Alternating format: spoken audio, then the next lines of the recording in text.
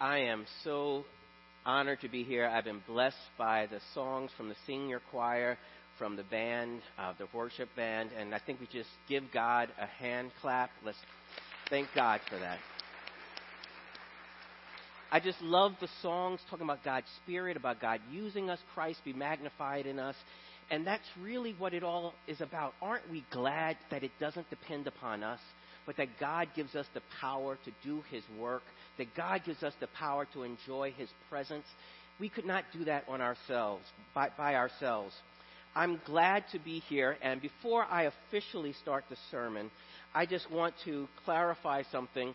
In the program, and this is Mike Allen, a dear friend, his fault. He put in there Dr. Bobby Watts.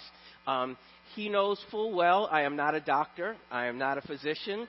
I am not, don't have a doctorate of any kind. Mike and I got to know each other through his wife, Ann, and me attending the Vance Sunday School class. And one of the things about the Vance Sunday School class is we are all silly, so it fit right in. But Mike and I got to know each other also from going to layman's lessons, which I've done for a while, hope to resume, but he's been steadfast in doing that. So Mike he uses his retirement as well as anyone I know, always helping people, always helping the church, helping ministries. So I hate to say this about the pillar of the church, but you can't always believe Mike. So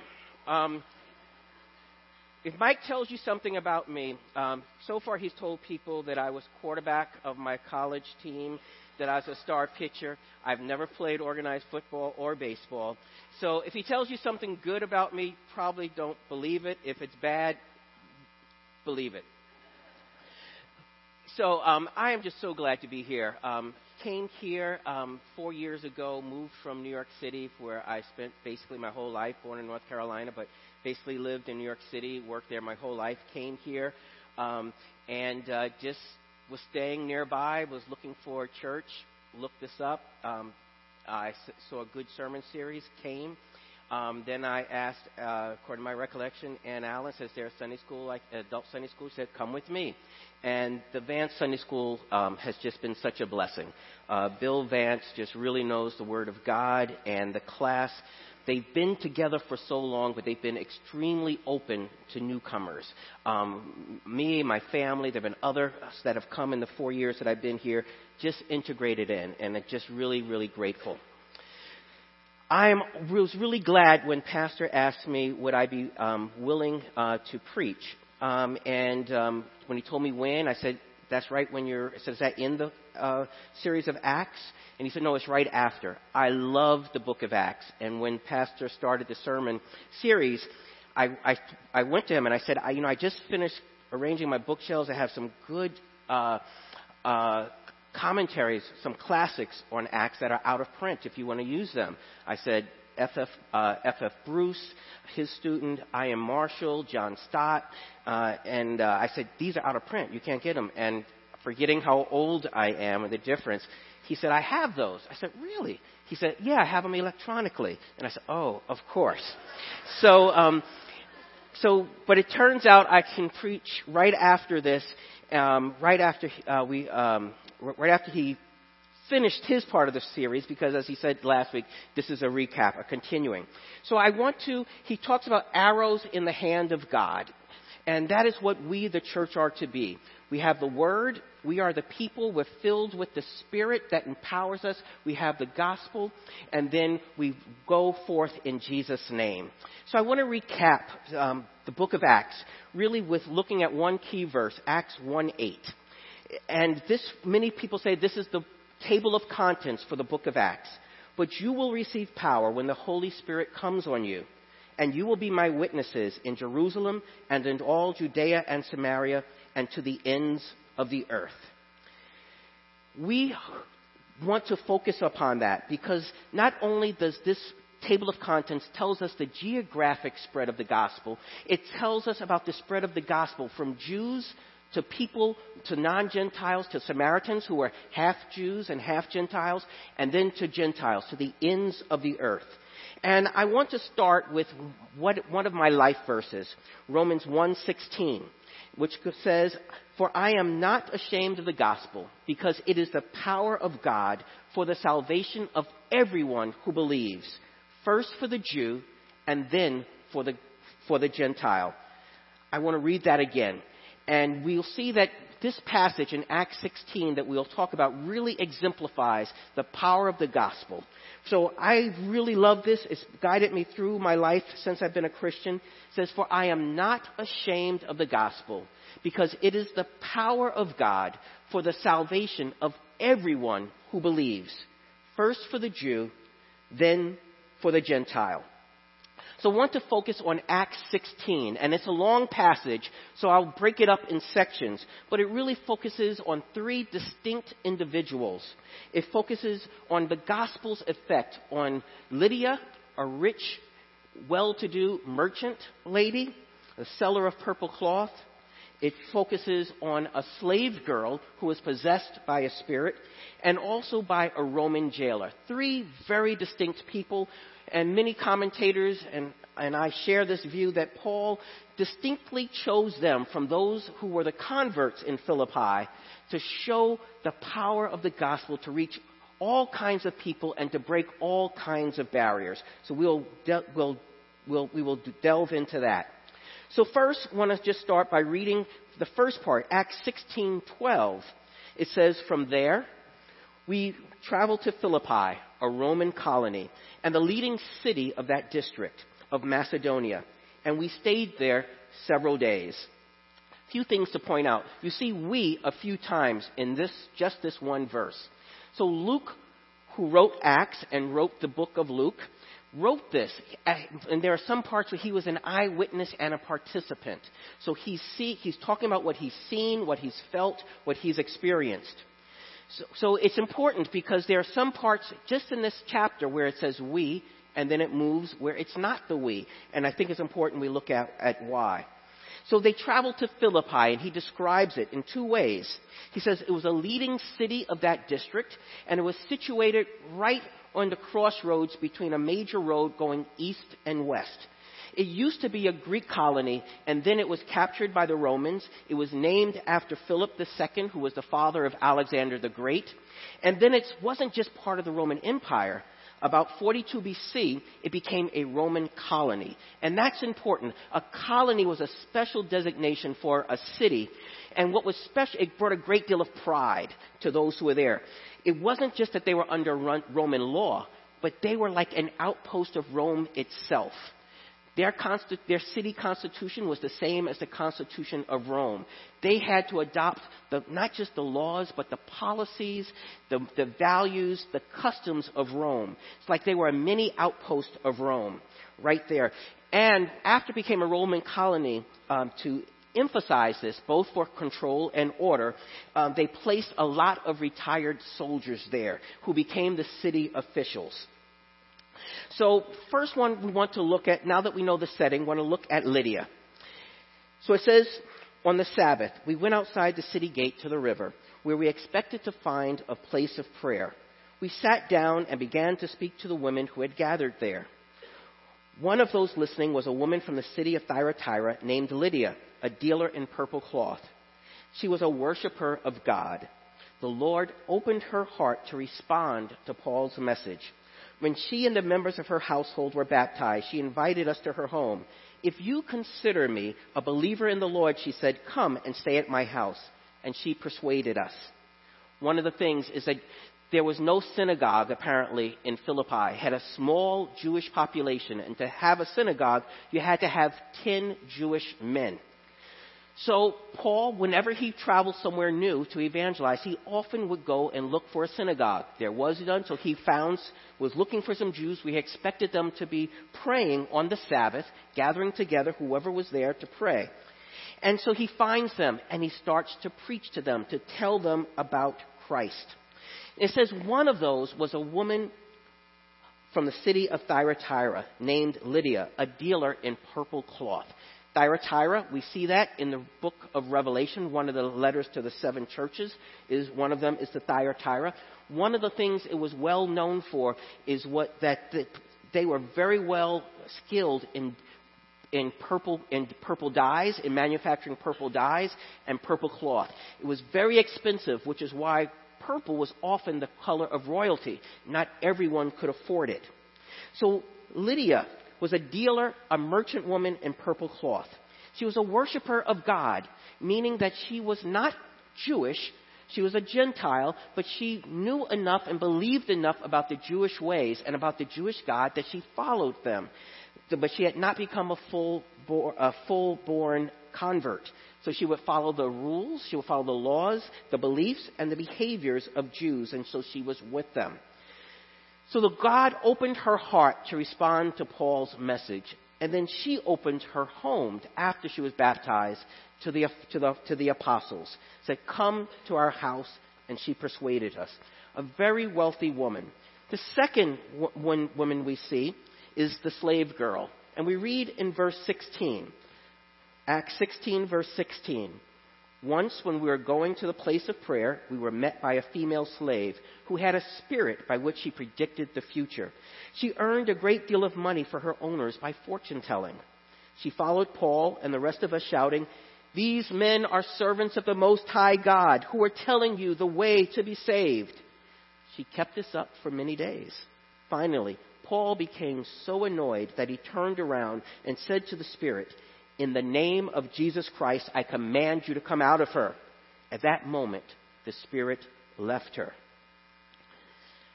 It says that this slave girl had a spirit by which she predicted the future. And that same spirit recognized Paul and his friends, and we know who they were. It was Paul, it was Luke, we know, because Luke was there. Reading the earlier verse, it was also Silas, and it was Timothy. So at least those four were with them. And they recognized as servants of the Most High God who are telling you the way to be saved. Now, in both Greek and Roman culture, salvation was something that was valued. It doesn't have the same connotation that we understand it to mean. But it was something that they desired. So we would see often when demons would recognize who Jesus was, he would tell them to be quiet. Here, what they're saying was true. Paul, Silas, Timothy, Luke were servants of the Most High God who were telling people the way to be saved. But I think just like Jesus, Paul and God does not want his name and his gospel associated with the occult in any way. He doesn't want them to get credit by associating in impure ways with the name of Jesus or with the gospel. It's so important that we keep the gospel pure. It's not to be mixed with the occult. It's not to be mixed with other practices. It's not supposed to be mixed with politics in the sense that it shapes our politics or our culture. The gospel is to shape our culture, not to have our culture shape the gospel. Now, when her owners realized in verse 19 that their hope of making money was gone, they seized Paul and Silas and dragged them into the marketplace to face the authorities. They brought them before the magistrates and said, "These men are Jews and are throwing our city into an uproar by advocating customs unlawful for us Romans to accept or practice." The crowd joined in the attack against Paul and Silas, and the magistrates ordered them to be stripped and beaten with rods. Now, there's a few accusations here. Only one could possibly be true as a reason to bring them before the magistrates. And that was whether they were causing the city to be put into an uproar. The Romans valued order above almost everything else, and it was a crime to create a public disturbance. But where did they begin their attack? It said, "These men are Jews, and they are advocating customs unlawful for us Romans to accept or practice." Now, in practical terms, it was not unlawful, or at least it was tolerated that people could preach other religions as long as they weren't causing a disturbance. Now, did Paul and Silas cause a disturbance? No. They just cast the spirit out. It was their owners who did that. And look to who was dragged before. Now, here we're going to have some audience participation. Who was dragged before the magistrates? Paul and Silas. How many people were there when he cast out the spirit from the woman? 4. Paul, Silas, Luke, and Timothy. Paul and Silas were Jews. Luke was a Gentile.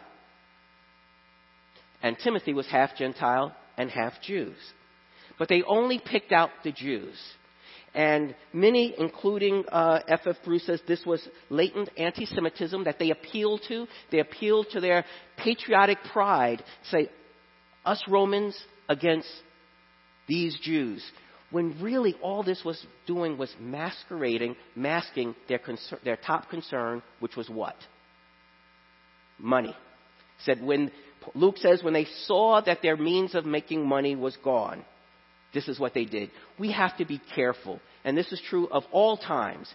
Satan will use things and dress it in spiritual garb to mask greed, to mask prejudice.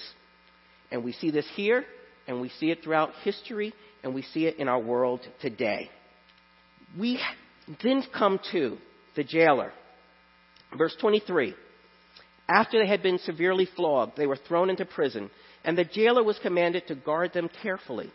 When he received these orders, he put them in the inner cell and fastened their feet in the stocks. About midnight, Paul and Silas were praying and singing hymns to God, and the other prisoners were listening to them. Now, the Roman jailer was almost definitely an ex-military guy. And for the sake of alliteration, I started to call this the seller, the slave, and the sergeant. But I decided I'll just be true and just call it the seller, the slave, and the jailer. But he was one who was duty-bound to Rome. I have great respect for our military. They know how to follow orders. They know how to sacrifice. They know what they have to. They know the price of loyalty and the importance of loyalty.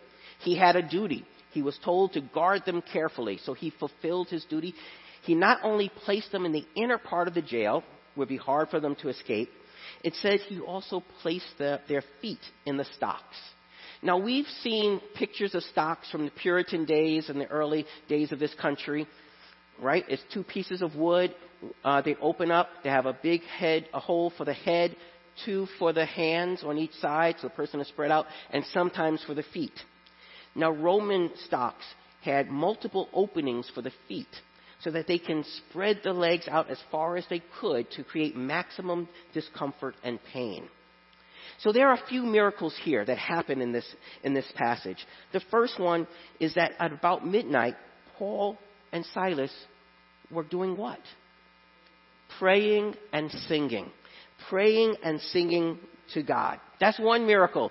In pain, in prison, unjustly beaten, unjustly imprisoned. But they are praying and singing hymns to God.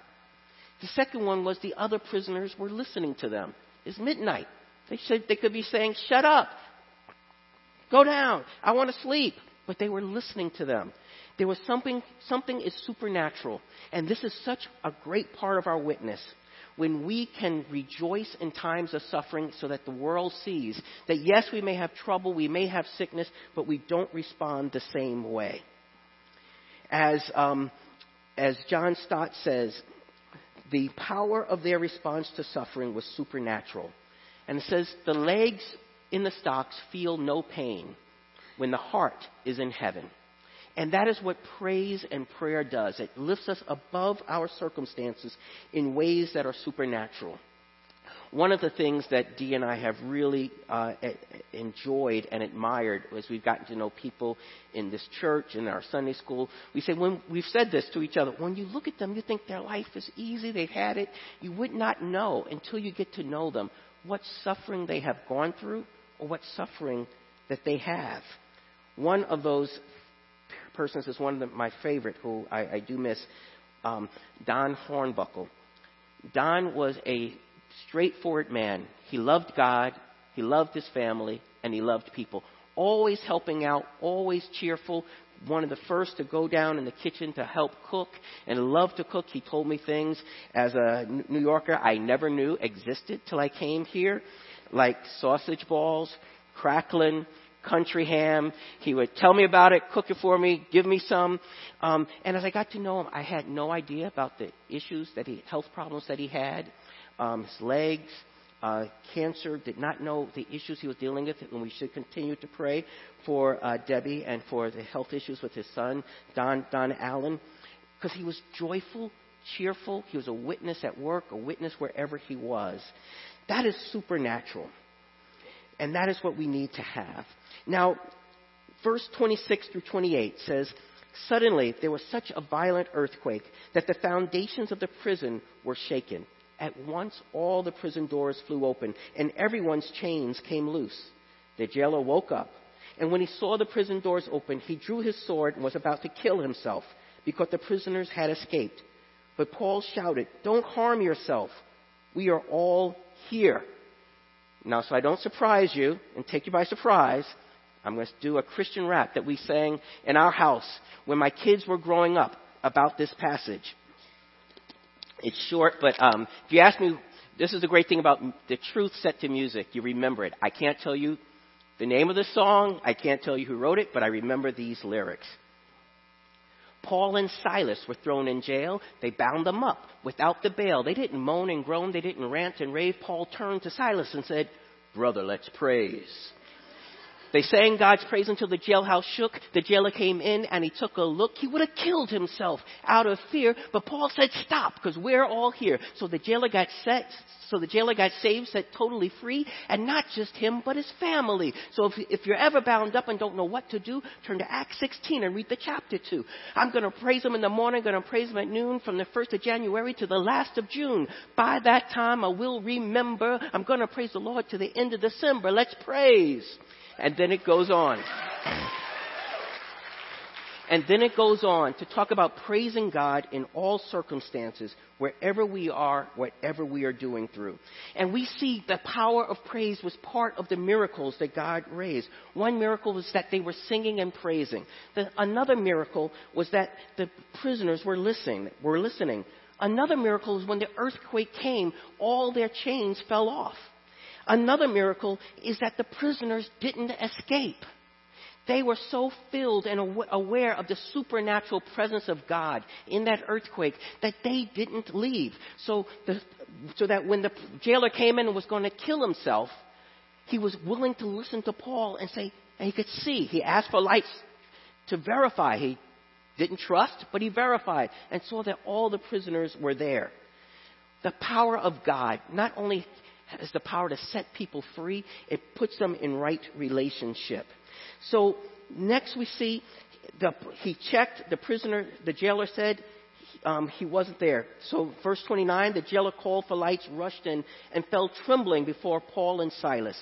He then brought them out and said, "Sirs, what must I do to be saved?" The Greeks and the Romans valued salvation, even though they didn't have our understanding. But he realized there was something supernatural with these people, that they were even able to keep the prisoners from escaping, that they not only didn't run away, they were able to keep others from running away. And the jailer was not just happy that he didn't need to kill himself, because under Roman custom, if you were responsible for a prisoner and that prisoner escaped, you have to bear the penalty for which they would bear if they were found guilty. So here was a whole jail of prisoners, maybe some of them murderers, whatever. So he knew, and his duty was to kill himself. But here he says, "What must I do to be saved?" Verse 31, they replied, "Believe in the Lord Jesus, and you will be saved, you and your household." Then they spoke the word of God to him and to all the others in his house. At that hour of the night, the jailer took them and washed their wounds. Then immediately he and all his household were baptized. The jailer brought them into his house and set a meal before them. He was filled with joy because he had come to believe in God, he and his whole household. So it's so interesting that when the jailer said, "What must I do to be saved?" he was no longer talking about saving his life. He saw that the prisoners had not escaped. He didn't need to take his life. Here he's talking purely in spiritual matters. He saw what they had, And he realized this is something he didn't, because they were praising in the darkness, because they were preaching the word of God. So he asked, what must I do to be saved? So they told him, believe in the Lord Jesus and you will be saved. Then they spoke the word of God to him. Then the jailer washed their wounds. Then he was baptized and then brought them into his house. And it says he was filled with joy. And it gives us the reason, not because he didn't have to kill himself, not because the prisoners didn't escape, not because he was derelict in his duty, but because he had come to believe in God. He and his whole household. One of the things we talk with Acts 1:8 says, the Holy Spirit will come upon you. Then you will be my witness. There are many different churches and many different experiences, ways that people experience Him, the Holy Spirit. But there are some things that are in common. He makes us holy. He gives us power to be His witnesses and a desire to be His witnesses. And we have the fruit of the Spirit, which includes joy. So already the jailer said he was filled with joy, fruit of the Spirit. Now, just going to spend the rest of our time talking about delving in just a little bit about each of these three characters. Lydia, the slave girl, and the jailer. To talk and see how they exemplify how God breaks down every kind of barrier. So some of the barriers, or one of the barriers, are socioeconomic. These three people were in very different socioeconomic places. Lydia was independent. She was a successful businesswoman. She was wealthy. She had a house that was big enough to invite the 4 apostles to come stay with her. She had servants. She probably had children, and she may have been a widow. But she was in a place where she was wealthy, making independent decisions, running a business. Contrast her with the slave girl. There is no position lower in Roman society than a female slave. And she was possessed by a spirit. She was from the highest economic wealthy person to a slave person. And the jailer was a middle-level government official, probably middle class. But it made no difference when it came to responding to the gospel. They were of different nationalities or ethnic groups. It tells us that Lydia was from Asia, from Thyatira, from Asia. And she was an immigrant into Philippi. The slave girl was probably native and probably Greek. And the jailer was Roman. And not just a Roman citizen, a proud Roman citizen, an ex-military officer, an official of the government in a colony, very proud of his Romanness. All three, but it made no difference. They were in different places, in relations to spirituality, or even just religion. Lydia was a worshiper of God seeking after Judaism. Not completely there, but understanding and fearing and worshiping the God of Israel. The slave girl, we look at her spiritual condition. Possessed in our church Bible, the CSB, it says she had a spirit. But no, she didn't. The Spirit had her. She was possessed by the Spirit. The Spirit controlled what she said. She had no control of herself. As John Stott said, she was doubly oppressed, economically as well as spiritually. And the Roman jailer was a Roman official. He engaged in emperor worship and probably also worship of the other Roman gods. The last one I want to talk about, the barrier where it doesn't matter, and that is gender. Note that 2 of the 3 that Luke chose to profile were women. And in the Roman times, the Roman culture, women had almost no rights. They had to be dependent upon their husbands. There was one exception, which is why I believe Lydia was wealthy and probably was a widow or certainly had children. Women could not engage in legal transactions on their own unless they were a born free woman who had 3 children, or a freed woman who bought her freedom, and they had 4 children. So we know that Lydia was there, and she was engaged in business on her own. So she was a woman with a means with rights, unlike the slave girl. No rights whatsoever, not even to her own person. And then the Roman jailer obviously was a man. You say, well, why is that a barrier? Well, he wasn't just a man, he was a macho man. He was a soldier, he was a jailer, over hardened criminals, and whatever it is about us men, wherever you go in the world, you generally will find more women than men in church. There is something about us that we aren't as readily available or not as readily willing to admit our need for outside help for God. So, in a sense, that was a barrier.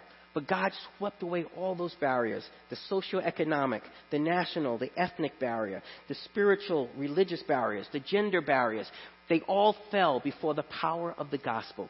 God breaks every barrier. The gospel can break every barrier between God and people. And this is where you can say, amen. And I also want to point out that the gospel doesn't just break the barrier, every kind of barrier between every kind of person and God. It also breaks down the barriers between all kinds of different people. John Stott and John Piper make a big deal of this. And they point out that they believe, or at least John Piper believes, goes so far as to say, he thinks that these were chosen specifically to create a diverse church in Philippi. And certainly it shows that they were brought together in Christ, despite all of their differences.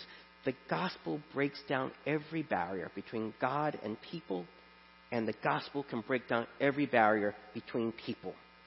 Paul wrote to Galatians and to the church at Galatia, and he said, whether you're a slave, he said there is no slave or free, Jew, Gentile, male or female, when it comes to coming in Christ. We are all of equal value in God's sight, regardless of our state, and the gospel can reach us no matter where we are in society, no matter what our spiritual condition is. I want to conclude by just talking about 3 different areas that because the gospel reaches everyone, that means that everyone needs the Lord. Everyone needs the Lord. And that's why the gospel can reach everyone. And that we know, but I have to confess, there are times that I have forgotten that. One of my stints in full-time ministry, I was a living counselor at a rescue mission in Lower Manhattan. It was just for men. And so I lived there with the guys for a year. Slept with them. Where they slept, I slept. What they ate, I slept. I got to know them. Got to work with them. Really saw God move in some lives, not as many as we wanted, of course, but in some lives dramatically, and others slow and gradually, but lasting. And it was wonderful to see. And my second year of living there, I started graduate school, so I only had responsibilities in the evening and at night. So I wake up, eat with the guys, understand their weaknesses, their problems, and go uptown. Took the A train. Duke Ellington's famous "Take the A train" to my campus. And then I was kind of like in awe. Most of my students was public health. Most of my students were like physicians, real doctors, Mike. They were physicians. The professors, many of them were doctors, had their second doctorate. Some had to, and I was like in awe. And then as I got to know them and was doing research with them, I said, these are broken people too. And I had forgotten. I said, God, forgive me for forgetting. Regardless of what people look like on the outside, no matter how together they look, everyone needs the Lord. And there were some that really were together, but they were still lost because they didn't know Christ for the forgiveness of their sins. So we need to remember that everyone needs the Lord. And the gospel is the power of God for the salvation of everyone who believes. First for the Jew, then for the Gentile. And I want to say one last thing. Paul is in prison. Another time he was in prison, he wrote, he said, I'm in chains, but the gospel is not chained. And I've been thinking about that for a long time. The gospel is not chained. And I think the only way the word doesn't get out, the power of the gospel is not released, if we, his people who have the gospel, hold it in. Now, I grew up in Brooklyn, which they call the borough of churches. But I can say that I do not ever remember hearing the gospel until I left for college. I didn't grow up in a Christian home, was not exposed to the idea that I was a sinner. I did not know that. I knew vaguely what Christmas was about, knew vaguely what Easter was about, but didn't really understand the gospel at all. Don't ever remember anybody telling me. And I really appreciated last Sunday, Pastor, towards the end of his sermon, talking about the gospel, that Christianity is a global religion. And as I thought about preparing for this, the first time I ever remember someone telling me the gospel was on a 5-hour bus ride. I was just in college. 6 weeks later, my father passed away. I didn't really grow up with him. I didn't really know him, but flew down to North Carolina where he was born and where I was born and where he was buried, then went back with my mom to New York, and then took the ride on a bus up to New York City.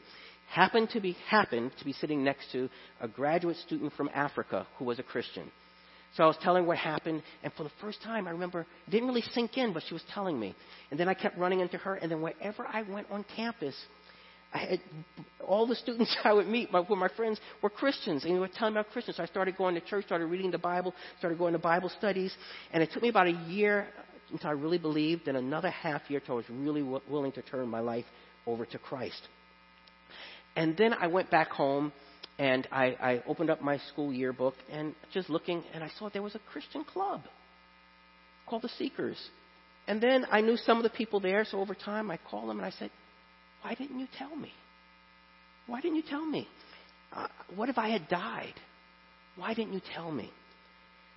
And I'm not just saying that for them, I'm saying it for myself.